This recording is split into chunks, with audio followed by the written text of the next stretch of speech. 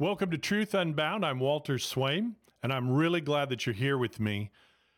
Today we have something that is very, very strange, very concerning. Some say it's a freak show, some say it's for real, and I think it's a little bit of both. But either way, it should call our attention, and it also should call our attention as to what God says about it in His Word. And that's what we do at Truth Unbound. We take God's Word and we look at the things that are happening around us and the questions that we have and the doubts that we have about God and His Word and the events that are happening in the world and issues and things that come up. And we look at God's Word and say, God, show us what's right and what's wrong. Show us the reality, because God's Word is the ultimate and only real interpreter of what is reality. So today, I'm going to show you a spiritually grotesque video and some pics, so just be prepared. Remember this when you watch this and you listen to this today, and I'll describe it for those that are just hearing it on the audio edition. This is what the Lord said about the devil to those who rejected God and wanted to argue with him. In John chapter 8, verse 44, he says, referring to the devil, he says he was a murderer from the beginning and does not stand in the truth, because there is no truth in him. When he speaks a lie, he speaks from his own resources, for he is a liar and the father of it. John 8:44. Well, just this past weekend in Boston, Massachusetts, in the United States, we had a thing come up on the news that we all saw and heard, and from a lot of us, we were in disbelief as to what we saw, but yet still not surprised with the way things are going. So watch this video. Listen to this. All right. So you're seeing here in the video, which is all over the internet. There's countless networks and independent content creators that are showing this. It's everywhere. Anyway, this is the opening session to what is called SatanCon, and held in Boston, Massachusetts this past weekend, the end of April 2023, and they shout out, "Hail Satan," and a woman is tearing the Bible, in other words, tearing pages from the Bible and throwing them to the floor, saying that this is a symbol of oppression and we're getting rid of them and yada yada. So, yeah, and supposedly after this, people were picking up these pieces and taking selfies and pictures with them, supposedly, according to the reports. Oh, yes, and then there's this. They're not only ripping the Bible apart, they rip apart the thin blue line flag, the flag that represents and honors and respects the police. So, and then this. He takes a laptop and he talks about the rebellion, comes and forms to each other and within their own capabilities, their own situation. For some of us, merely existing one more day, victory. But for those of us who can, we must stand up for those who cannot. It makes absolutely no sense. And so he's crushing this keyboard and smashing it. And there you have it. Okay? So you've probably seen enough right there. And this is SatanCon, and it just happened. Yes, and that's SatanCon. And though it's mainly a freak show, it's still very serious. It's spreading rapidly. Its membership's growing, and it counts when it comes to giving an account before God now and in the future. So who are they really? What is to be our biblical understanding and response to them? Well, hey, thanks for following Truth Unbound, and we strive to bring God's Word to you as it relates to the goings-on of today in our lives and our society. And if you're growing in your faith and in knowledge of God and His Word because of Truth Unbound, and you want to get others to experience this as well and grow our number of listeners, then would you click on like and follow and subscribe, and then share this podcast with everyone you can. All right, let's get to it. Now, this week, the Convention for Satanists held in Boston was sold out and celebrated its 10th anniversary. They provided workshops, unbaptism ceremonies, black mass, a ball, and vendors and ordained ministers, by the way. Some of the workshops, though, had just plainly left-wing liberal themes with titles such as deconstructing your religious upbringing, reclaiming the trans body, atheistic strategies for self-determination and empowerment, reimagining Lilith as an archetype for reproductive justice, BIPOC body modification in satanic culture, hellbillies, visible Satanism in rural America.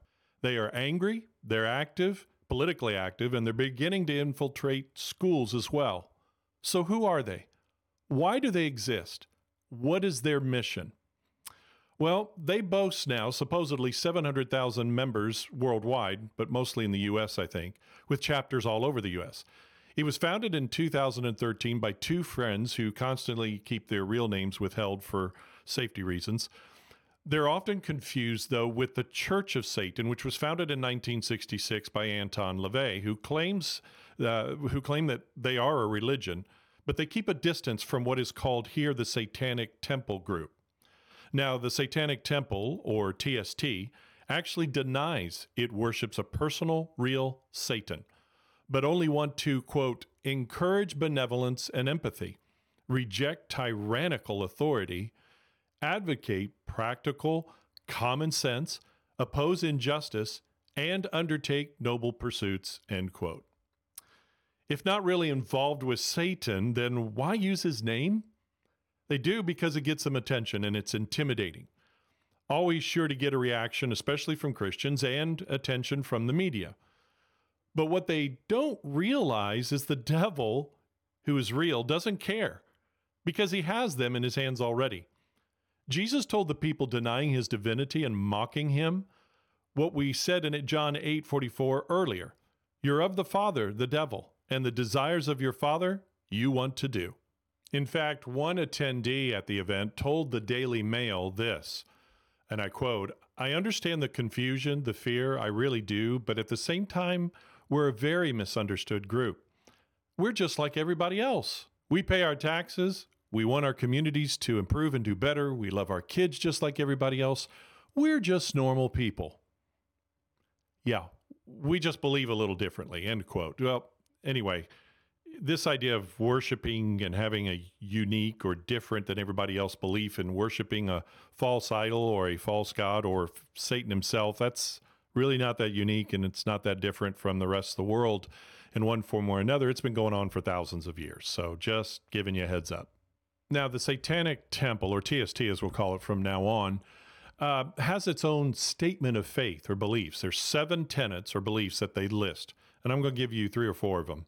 The rest of it's just too much. Number 1, one should strive to act with compassion and empathy toward all creatures in accordance with reason.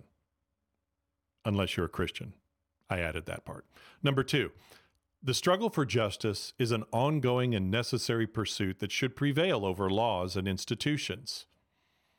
Yeah. Now, number 4 says this, that the freedoms of others should be respected, including the freedom to offend, to willfully and unjustly encroach upon the freedoms of another is to forego one's own. Right. Respect their beliefs unless they're a Christian. I can't go on anymore, but you get the idea. Now, the group is also very politically active. They're presently suing the city of Chicago because its council approved then denied their invocation at a council meeting. In 2020, they sued Scottsdale, Arizona, for religious discrimination. They have also demanded a satanic display along Christian monuments and nativity displays in different cities and areas. They are also after the minds and hearts of children. A judge in Pennsylvania ruled just this last week that the school in Hellertown, Pennsylvania, must allow the Satanic Kids Club to meet there. They've also demanded a presence in colleges and in military schools. So what is our response as believers in the God of the Bible? What is our response supposed to be according to his word? How are we supposed to respond to this? How are we supposed to understand this? Well, the TST is openly displaying that it is really about rebellion against any and all authority. They're anarchists. In their FAQ page, they state, "We acknowledge blasphemy as a legitimate expression of personal independence from counterproductive traditional norms. In other words, rebellion and anarchy are okay with us. Do you remember what God told King Saul in 1 Samuel 15:23? Listen to this. For rebellion is as the sin of witchcraft, and stubbornness is as iniquity and idolatry. Because you have rejected the word of the Lord, he also has rejected you from being king. And so what we see here is God is against rebellion that is against him. And the practice of using the practices of witchcraft, necromancy, rituals, all of these things, and hail Satan and all that, whether they say they believe in him or not personally, then these all are tied in God's understanding. His holiness is violated by this. Rebellion and witchcraft are tied together, and they are against God and against his holiness and against his morality. And he will judge anyone and everyone who continues in it without turning in faith to him. He will judge them. To further boost their immoral practices here, the College Fix, which is a college news website, reports this, and you can see this on your own on their website, that Eric Sprankle, a sexual studies professor at Minnesota State University, will speak on sins of the flesh, Satanism, and self-pleasure. Also, Ash Patrick Shade will speak on the topic of Satanism in rural communities. Now, Shade became famous because she called herself a man and then had a baby after hooking up with someone on Grindr. Ash Patrick Shade, 28, was 2 years into his transition when he became pregnant in February 2020, following a date with a man on Grindr. Despite the fact the healthcare worker and PhD student was taking male hormone blockers at the time. This latter part on Shade was reported by the New York Post in 2022. What does 1 Thessalonians chapter 4, verses 3 through 5 tell us? For this is the will of God, your sanctification, that you should abstain from sexual immorality, that each of you should know how to possess his own vessel in sanctification and honor, not in passion of lust, like the Gentiles who do not know God. And also in 1 Corinthians chapter 6, verses 18 through 20, it says, flee sexual immorality. Verse 20 says, glorify God in your body and in your spirit, which are God's. Their worship of Satan and the self, and their direct mockery and blasphemy of God will condemn them before God, unless they repent and turn to his forgiveness and love in Jesus. In Matthew chapter 12, 31 to 32, it says this, therefore I say to you, every sin and blasphemy will be forgiven men, but the blasphemy against the Spirit will not be forgiven men. Anyone who speaks a word against the Son of Man, it will be forgiven him.